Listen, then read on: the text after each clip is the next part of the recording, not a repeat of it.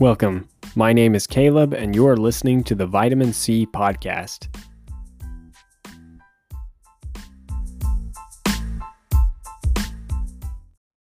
Long time no talk. So I have reasons for that, but I won't bore you with them. Long story short, I had plans for a second episode last week. I had everything set up and in place to do that. And then I just have not been feeling too well. Still not feeling great right now. Still got a few things going on that I'm not going to go into detail on, but I'll just say not doing terrific. But I'm at least doing well enough where I'm able to watch these movies and talk about them with you guys as of right now. So nothing to worry about for you guys. But yeah, basically, I had a movie screening for a movie, and that will be my next episode, not this one, but it is for Netflix's Murder Mystery 2. I had a screening for that about half an hour from my house, and I just was not feeling well at all. And then I later saw that day that the review embargo for this movie would not release until the Friday of that week when I normally drop the episodes on Thursday. So I said, okay, so first off, I would have to record this and edit it and do all that work when I'm not feeling great. Not just that, I would have to drive half an hour to see this movie, which may or may not be good, and then go through all this work, and I wouldn't be able to drop the episode until Friday anyway, where what's the point? And I didn't want to have to drop it on the first day of this week because I felt the movie that people would care more about is the one I actually am talking about, and that is Dungeons & Dragons: Honor Among Thieves. So this is a movie that I thought looked fun the second I saw the trailer to it, and it was one I was kind of looking forward to, and it's mostly because it is from the directors of the movie Game Night, Jean-Francis Daly and Jonathan Goldstein. So yeah, those guys wrote Spider-Man Homecoming. They're one of the 6 writers on Spider-Man Homecoming, which is why when I heard Game Night was good and someone said, oh, it's the writers of Spider-Man Homecoming, I said, okay, I think I'll wait on Game Night. And then later on I watched Game Night and I said, oh, this is actually hilarious. But Spider-Man Homecoming was a movie that had 6, 7, 8 writers. I don't know how many. So I don't know how responsible those guys were for the movie. If they just wrote the jokes for the movie, no idea. But Game Night was a movie that I watched a year or so after it came out, and I really enjoyed it. I actually thought it was hilarious, and it's probably to this day one of my favorite comedy movies. And so I knew these guys were doing this movie because originally they were doing The Flash, starring Ezra Miller. So actually, originally, that movie had Rick Famuyiwa, who directed Dope, and now does a bunch of episodes of The Mandalorian. And then at some point, The Flash had Phil Lord and Chris Miller attached to it. And then it had these guys, Jean-Francis Daly and Jonathan Goldstein. And apparently they did not really see eye to eye with Ezra Miller because these guys wanted to make The Flash more of a comedy, kind of like their other movies have been thus far. Or I guess other movies that they've written thus far. And Ezra Miller, as a fan of the Flash source material, wanted something a little more epic for the character and felt they weren't really taking it very seriously. And so they never saw eye to eye. And eventually, of course, those guys departed the Flash project and they got started on Dungeons & Dragons: Honor Among Thieves, which I had the opportunity to watch in theaters yesterday. I saw it in a Dolby theater, which was really great. The sound was incredible, as you would expect in a Dolby theater. Also, they gave me this special print. It's not even a poster. It's pretty small. It's like 12 by 10. And then they gave me a map, which I said, okay, cool. A Dungeons & Dragons map. What am I going to do with that? Because it's the size of a Kleenex. What am I supposed to do with that? Sometimes these theaters will give away really cool stuff at these movie premieres. I've mentioned before to you guys that I've gotten some cool stuff. I've gotten some nice movie posters in the past. I know some theaters will give out cool popcorn buckets and drinks and memorabilia, t-shirts, what have you. But this one, yeah, I don't know. I kept it because I said, well, what the heck? Maybe some nerd will bid on this for like $1 million on eBay someday. No idea. But speaking of nerds, My theater was mostly full. It was a 3 o'clock showing, which is crazy, by the way. They are going early and earlier with these showings with brand new movies because it used to be that movies were released on Fridays, but you could see the midnight showings on Thursday, Friday, and it would be, midnight between the Thursday, Friday. And then it became close to midnight showings where there were like 10 o'clock and 11 o'clock showings where, yeah, the movie's ending at or after midnight. And then it just became evening showings where, yes, you could see it at 7 o'clock or 8 o'clock or 9 o'clock. And then it became late afternoon where you're talking 5 o'clock. And now they have 3 o'clock showings. And I just thought, wow. I don't have a problem with it necessarily, but I kind of do because I mentioned before, I like to see these movies in premium formats because usually the people paying to see these movies opening day, opening night in the premium formats are people that are really serious about seeing movies, so they are less disruptive, less annoying than the typical movie goer because they're more invested, quite literally, in this film. They've put more money into the pot to see this film. So they're not going to be talking the whole movie. They're not going to be on their phone the whole movie most of the time. But I've had a few bad experiences now watching these movies in premium formats, and it's because I'm going to these 3 o'clock showings where it's technically a matinee showing. So basically, even though these are in premium formats, people are paying the price of a regular movie ticket. Because let's say it's about $10.50 for a regular adult ticket at an AMC theater on a Thursday night, which I think is about the price. If you were to see an IMAX or a Dolby movie during the matinee show times, it would be about $11. So now that they are showing these movies at around 3 p.m. as the first showing, I'm with all the regular people. I just realized that because I was being annoyed early in my Dungeons and Dragons screening, and I had someone that clapped when the Fast and Furious trailer started. I'm telling you guys, every single time I'm in a theater like this, they always go crazy over the Fast and Furious trailer. And it blows my mind. I'm like, if you're this big of a fan of the franchise, have you never seen this trailer? Is this your first time, or do you just clap every single time you see it? That's wild to me.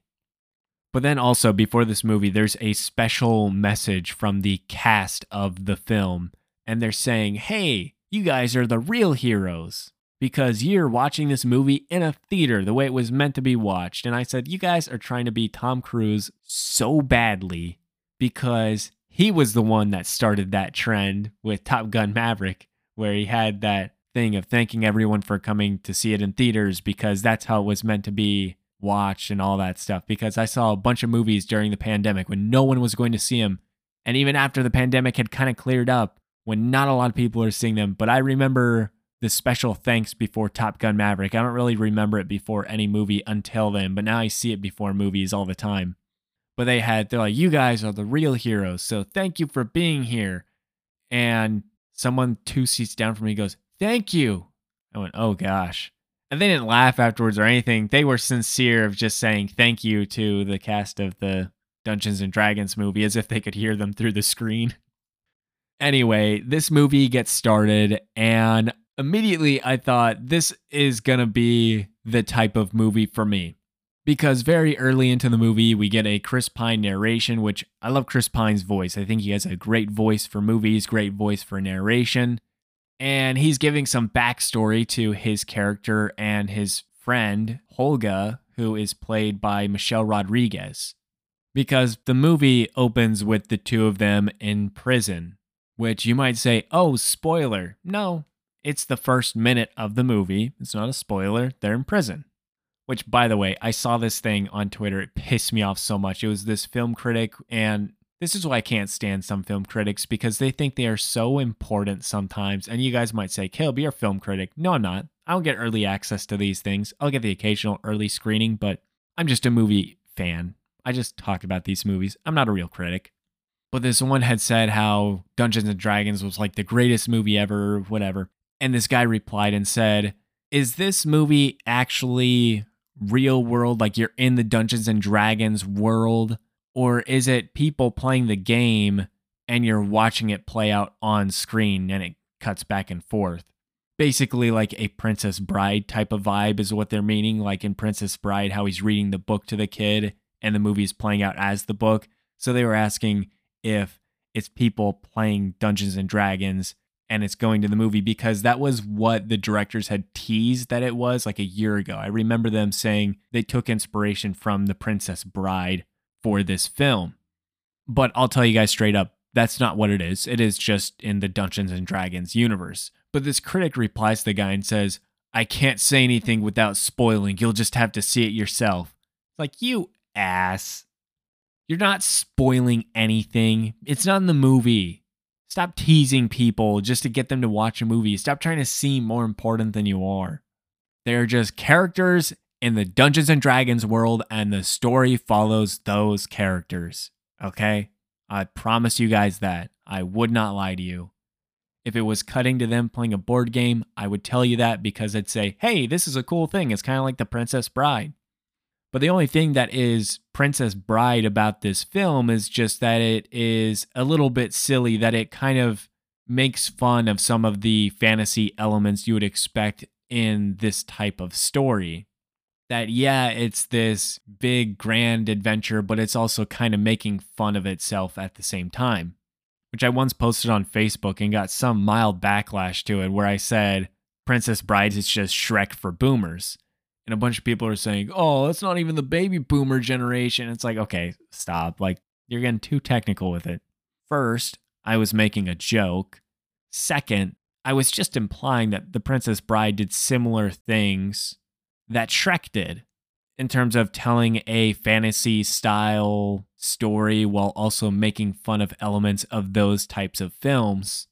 And also just having an entire generation in a chokehold, or multiple generations in a chokehold over different lines and moments in the film. Shrek is iconic. The Princess Bride's iconic.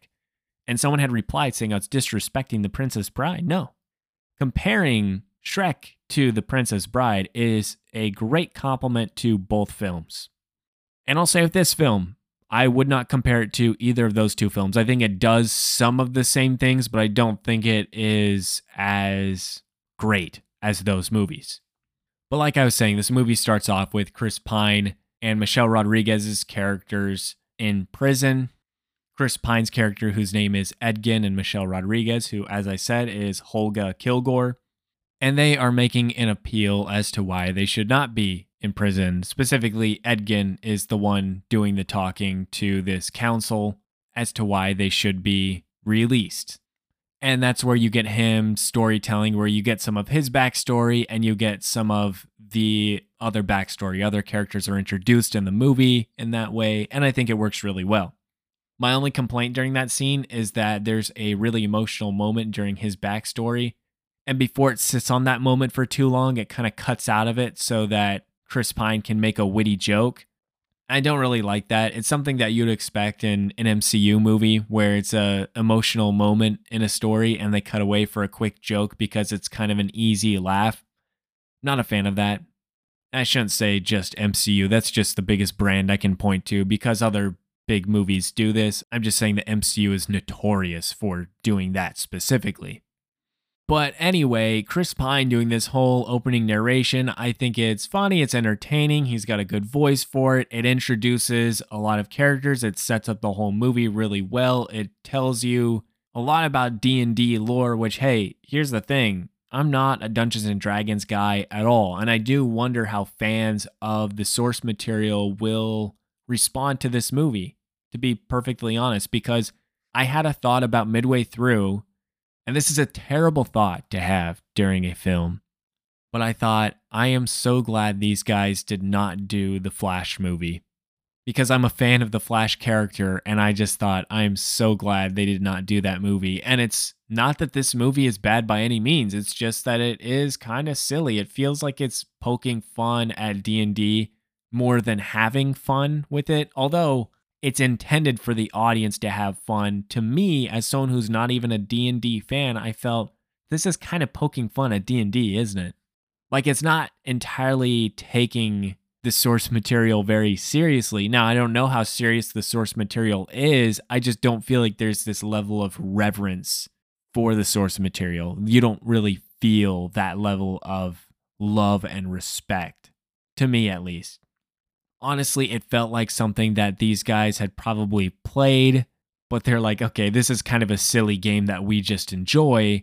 Let's make a fun movie out of this silly game that we enjoy. And there's nothing particularly wrong with that because I think they made a very fun movie. But for me, I think of superheroes and superhero movies in a way where I prefer them to be taken more seriously. They don't have to be just this ultra realistic thing or whatever, not like the Batman necessarily, but at the same time, I want there to be a level of respect for these characters and the world that they build. Like, I think the idea of that is really cool, but a lot of people are kind of afraid to do that when they make these types of movies. They're constantly just winking at the camera, like, okay, don't worry, we know this is a bit silly too. And to me, I say, hey, I'm trying to watch a movie where you take me to a whole new world, and I don't care how silly it seems.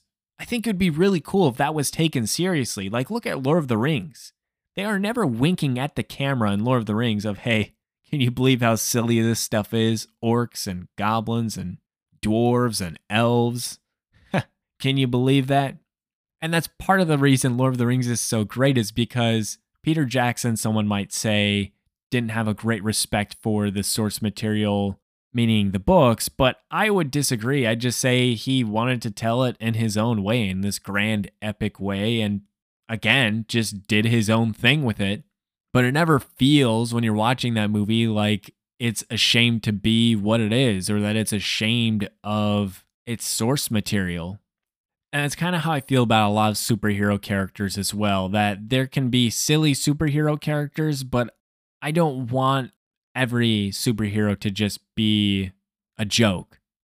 But I'm getting a little off topic. I'm just saying that this is a movie that halfway through I thought, man, I'm glad these guys did not do the Flash movie. And it's not a knock on this movie necessarily. I think only hardcore D&D fans will have a problem with it. And even then, maybe if I were a hardcore fan of Dungeons and Dragons, I'd say, oh, I'm glad they made a joke about this. Oh, I'm glad it's like this. And I've talked to some Dungeons and Dragons fans that say, oh, well, the game's never really that serious when we're playing together. We're kind of all just having fun. So they don't really care if the movie is the way it is. But I don't know what the consensus is among all Dungeons and Dragons fans. I've only talked to a handful. But to quickly lay this movie out, Chris Pine's Edgin is the main character. He has a wife and a baby girl at the start of this film, or at least at the start of the story that he is telling. He ends up losing his wife and turns to a life of crime and looting and stealing, aided by his good friend Holga, who also helps him raise his daughter. Both of them met each other when they were at very low points in life and have basically been best friends ever since. There's no romantic connection between the two whatsoever. But they have their little crew that they do all of their missions with. Sometimes Edgin's daughter, Kira, tags along, but then other times she does not. Specifically, the mission where Edgin and Holga get caught. She does not tag along for that one. She doesn't really know much about the mission. And this is one that there is a mysterious woman named Sophina that comes to them saying that she has this really big job for them to pull off. And Forge, who is played by Hugh Grant, who's the con man on their team, sells it to Edgin saying, hey, there's actually this tablet there that can bring things back to life. So for Edgin, this is a chance at bringing his wife back. And he doesn't tell his daughter this just because he doesn't want to get her hopes up for nothing in case it doesn't work out.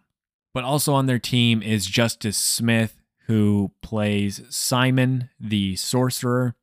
Anyway, the mission doesn't go entirely as planned, and it results in Edgin and Holga being arrested and everyone else escaping. So fast forward to much later, and Edgin's mission is now to find his daughter, reunite with her, and then get that tablet back so that he can bring his wife back and get on with his life. But there are other things that end up coming up because, of course, the woman Sophina that hired them for that job is not exactly who she says she is. And their old friend Forge, played by Hugh Grant, is also not the friend that they thought he was. Which you can kind of gather from the trailer that Hugh Grant is not a good guy in this movie. And immediately when they introduce him as a con man, it's like, okay, he's probably not a very good guy. Anyway, once everything goes the way it does, they end up having to form new alliances so that they can get certain things that they need. And it's kind of a MacGuffin trip from there on, where it's, hey, we need to find this person because this person can lead us to this thing, and this thing can lead us to this thing. And the only way we can get into this thing is if we have this thing. So there's a lot of that going on, which is fine. It's a typical adventure story. But some of the other characters that you meet along this movie are Doric, who is played by Sophia Lillis, who I know from the It movies, and she's very good in those, specifically the first one. She has the most screen time. She's very good in those It movies. Not a fan of her name in this movie, though, Doric. It's too close to dork. Like, you couldn't get a name that sounds like a name from that world that's just a little bit different. I don't know. I don't like Doric as a name. But Doric has the ability to turn into different animals, insects, things like that. She's a shapeshifter. I think the actual term for it is druid or something like that. Not entirely sure. But she's a very important character in this movie, and one of the first scenes you see with her is actually a pretty cool one. Not the very first scene, but it's one where it shows her spying on Sophina and Forge in the castle, and Sophina spots her and tries to capture her. And so there's this big chase sequence where Doric is changing into all these different creatures to escape from the castle and then from the kingdom. And that was a pretty sweet scene overall, in my opinion. And that's the thing. I think I have made it seem like I didn't like this movie. I enjoyed it. I think it's a pretty enjoyable movie from start to finish. There are some really high highs in the movie and not too low of lows. My only thing was just that I kind of thought it would be funnier. Like, if it was committing to being this silly movie, I thought the jokes would land a bit better than they did. It's consistently kind of funny, but it's not consistently hilarious. Like, there's plenty of dialogue that will make you maybe give a harder exhale through your nose. But I didn't find myself laughing out loud at too many points in this movie, which I kind of expected to do because game night I was dying watching that movie. I thought it was hilarious, and I watched that by myself. So I figured this movie in a packed theater full of people excited to see the movie that I would be laughing a lot more, and really not so. I thought it was pretty funny, and there are some scenes that are really funny.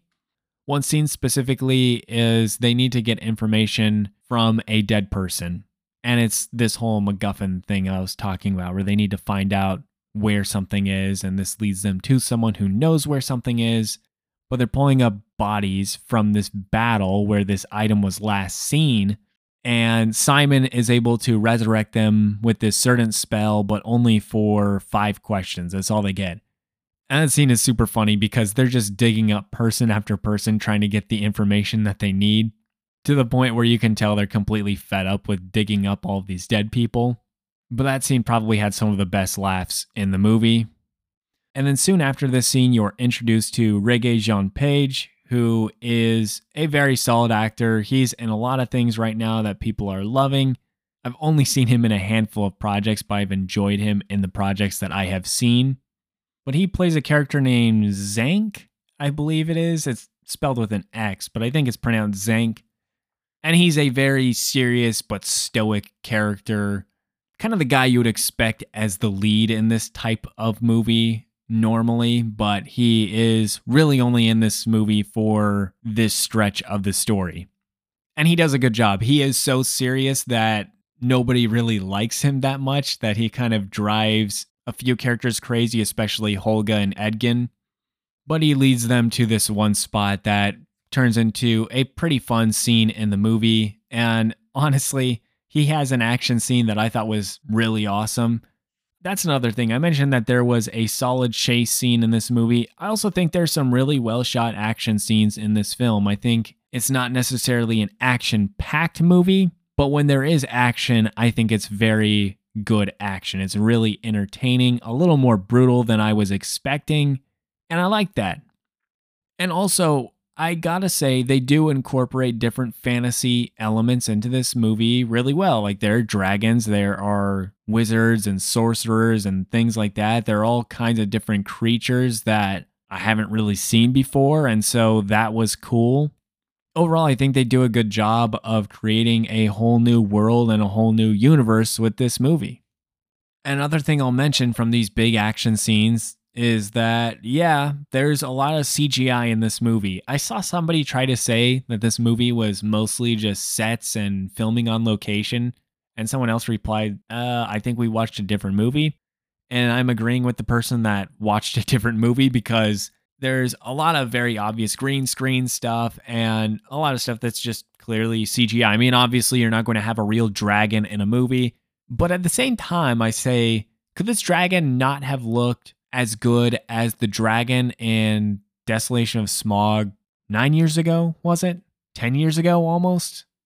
Because I saw people praising the visuals in this movie, and the visuals are fine. They're okay. It to me looked like a movie that probably had a big budget for VFX, but maybe didn't have the most experienced people shooting that type of stuff, where maybe they didn't know exactly how to light certain scenes so that stuff would look better, and they didn't know how to properly blend practical with non-practical effects.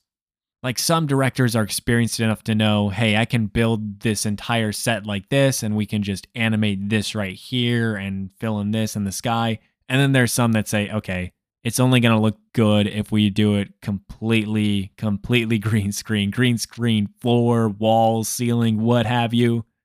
And I think these are directors that aren't used to that type of film. And that's okay, because I'm not saying it looked bad. It just didn't look amazing. I think it looked okay. It looked like a lot of money was spent on it, but it didn't look like they knew exactly what they were doing on 100% of the shots. But hey, that's something that I think guys improve on as they do more movies. Some guys just get it right away, some guys do not. But there were a few noticeable points for me where I said, they are just standing in front of a green screen right now. So the guy who was saying that it looked like they were actually on sets and locations and stuff, I have no idea what he's talking about, because it was pretty clear in a lot of scenes that there's a green screen background. And hey, you know what? They do that in a lot of movies. That's fine. And it didn't look bad. I'm just saying it didn't look great. The VFX is not necessarily hyper realistic. So the visuals are pretty good, but they're not amazing, in my opinion. I thought they were pretty good. The score for the movie is done by Lorne Balfe, who is a composer that I think is very good. I think his score for this movie is good. It's not his best, but it's good. And I haven't really given much attention to the cast. I've talked about who's in the cast of this movie, but I think I should just note that I really enjoyed Chris Pine in this movie. You guys should know I enjoy him in just about everything. I saw not too long ago somebody saying that Hollywood made the mistake years back when they did the Star Trek movies of thinking that Chris Pine was a lead man, when really he's just a character actor who can play a solid supporting role in the movie. And I disagree with that. I think he is the ideal lead man in a blockbuster movie. He's got the perfect balance of charm and charisma. He's got great comedic timing. He is able to really hit in the serious moments. And I think he does a good job of that in this movie as well. There are some moments that make this feel different than the generic blockbuster movie, because all in all, this feels almost like one of those quote unquote theme park ride movies that Martin Scorsese had ragged on years back. It kind of has that vibe to it at some points, but I do think there is a solid amount of heart to this movie, and a lot of it is brought by Chris Pine's performance as Edgin, and I think his character has the most nuance to it as well. I also think there's more depth to the character Holga than I was expecting, because a lot of times when you have a character like her, she's kind of this big brute woman who kicks a lot of ass. Which, by the way, I saw people when the trailer first came out, they were like, oh, great, it's woke. I was like, oh, stop. I used to see movies with my older brother all the time, and we always kind of made jokes about that kind of stuff, because there will be somebody that sees just any person in a movie. They'll see a woman in a movie and say, oh, great, it's woke. Or they'll see a black person in a movie and say, oh, great, it's woke. No, it's just a diverse cast. There's nothing wrong with that. It's actually quite normal. But anyway, the character Holga was one that I expected to be just the tough one that doesn't care about anybody, that anything Edgin says is just loser stuff, doesn't care. Anything anyone else says is just loser stuff. I'm just here to drink blood and beat people up, where the pendulum has swung too far, if you know what I mean, where the whole reason for her character in a typical movie would be because usually it's the guy playing that character, so now it's the woman, so now the woman is going to be the tough, rugged one with no personality other than just beating people up. But there's an actual character to Holga. She's not just a big brute who beats everyone up. She has actual personality. She clearly cares about people, and people care about her. And so I like that. She actually has a former love interest in this movie, which I will just say is the most surprising, shocking cameo in the history of cameos. I honestly was in shock, and I won't spoil it.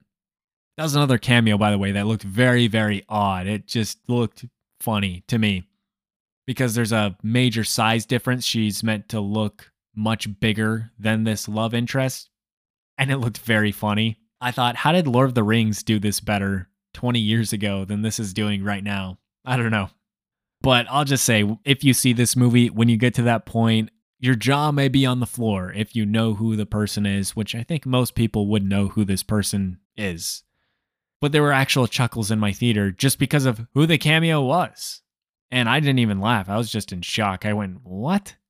And I kept trying to find the connection to this particular actor and the producers of this movie, the directors of the movie, writers, actors. I just thought, who does he know in this movie where they got him to do this role? No idea. But it does work. It's a good cameo. Overall, though, this could have felt like a very generic, fun movie, but there is an actual emotional core to it. And frankly, they do introduce you to a brand new world, and they do a pretty good job of it. It's visually engaging enough, in my opinion. I mentioned I don't think the visuals are great, but they're pretty good. I think the characters are all likable. There are a couple of characters I didn't care as much for at first that kind of grew on me. Justice Smith's character is one that I thought was just a little bit dumb and useless for a lot of the movie, but he finds his worth eventually. And Sophia Lillis's character, I think, is a good character. Didn't get as much screen time as I would have liked maybe, but she's still very good in this film. And all in all, there are some really well-directed scenes in this movie. I think it's cleverly shot. It's got good action scenes. The comedy is constant. It's not always great, in my opinion, but it has its moments for sure. And I think overall, the emotional core of this movie is Edgin and his relationship with his daughter and with his wife, who of course is gone, but that's kind of what's keeping him invested in this mission from start to finish, is the chance at seeing his wife again. To me, this movie felt less like The Princess Bride and more like maybe Guardians of the Galaxy, which someone might say, oh, this is nothing like Guardians. And you'll say that just because it's not a sci-fi movie with a jukebox soundtrack. But I think in terms of style and characters and things like that, that it kind of resembles the first Guardians movie a little bit. They have a similar vibe to them. I think I prefer the first Guardians movie, but that's the closest I could think of in comparison to this movie, where it's introducing a group of ragtag heroes that band together to save the world, more or less, against an evil force. And there's the comedy and silly stuff in it for sure. And there's also a speech given by Chris Pine's character, Edgin, late in the movie that kind of reminded me of Chris Pratt's speech at the end of the first Guardians movie. So all in all, it kind of reminded me of that movie a little bit. Also, slight vibes of The Rock's Jumanji movies, but if you had an actual actor in the lead role and not The Rock, someone like Chris Pine, for example. But yeah, overall, I'd say I enjoyed this movie. I don't plan on watching it again in theaters. I'll probably catch it later on when it hits streaming or something like that. I think it's worth a rewatch for me, but I'm just not going to go out of my way to see it in theaters again. This is one where if you are a diehard Dungeons and Dragons fan, though, I think you should check it out. I think it is a well-made movie. You may not like what they did with it, but I think there was a lot of money put into this project, and I think a lot of passion. I think the guys that made this love Dungeons and Dragons. They just may not love it in the same way you do. They may love it as something that is kind of silly that they just find fun. And maybe you love it in a different way where it's a lot more personal to you than maybe it was to these guys. But if you're on the fence about seeing this movie, I think it's maybe worth checking out on a discount Tuesday, or if you're just wanting to see a movie on a Friday night with some friends, I think it would be a fun time with a group of friends. I don't think you could go wrong, and most people are really liking this movie. I'm in the minority that liked it, didn't really love it. And it's partially just because I was expecting it to be a bit better than it was. But those are my thoughts on Dungeons and Dragons. I'm sorry I was a bit scattered. I did my very best, I promise. Next time you hear from me, I will be talking about Adam Sandler's new movie on Netflix, Murder Mystery 2. So make sure you are following me so that you can get updates anytime I upload a new episode. You guys will hear from me later this week.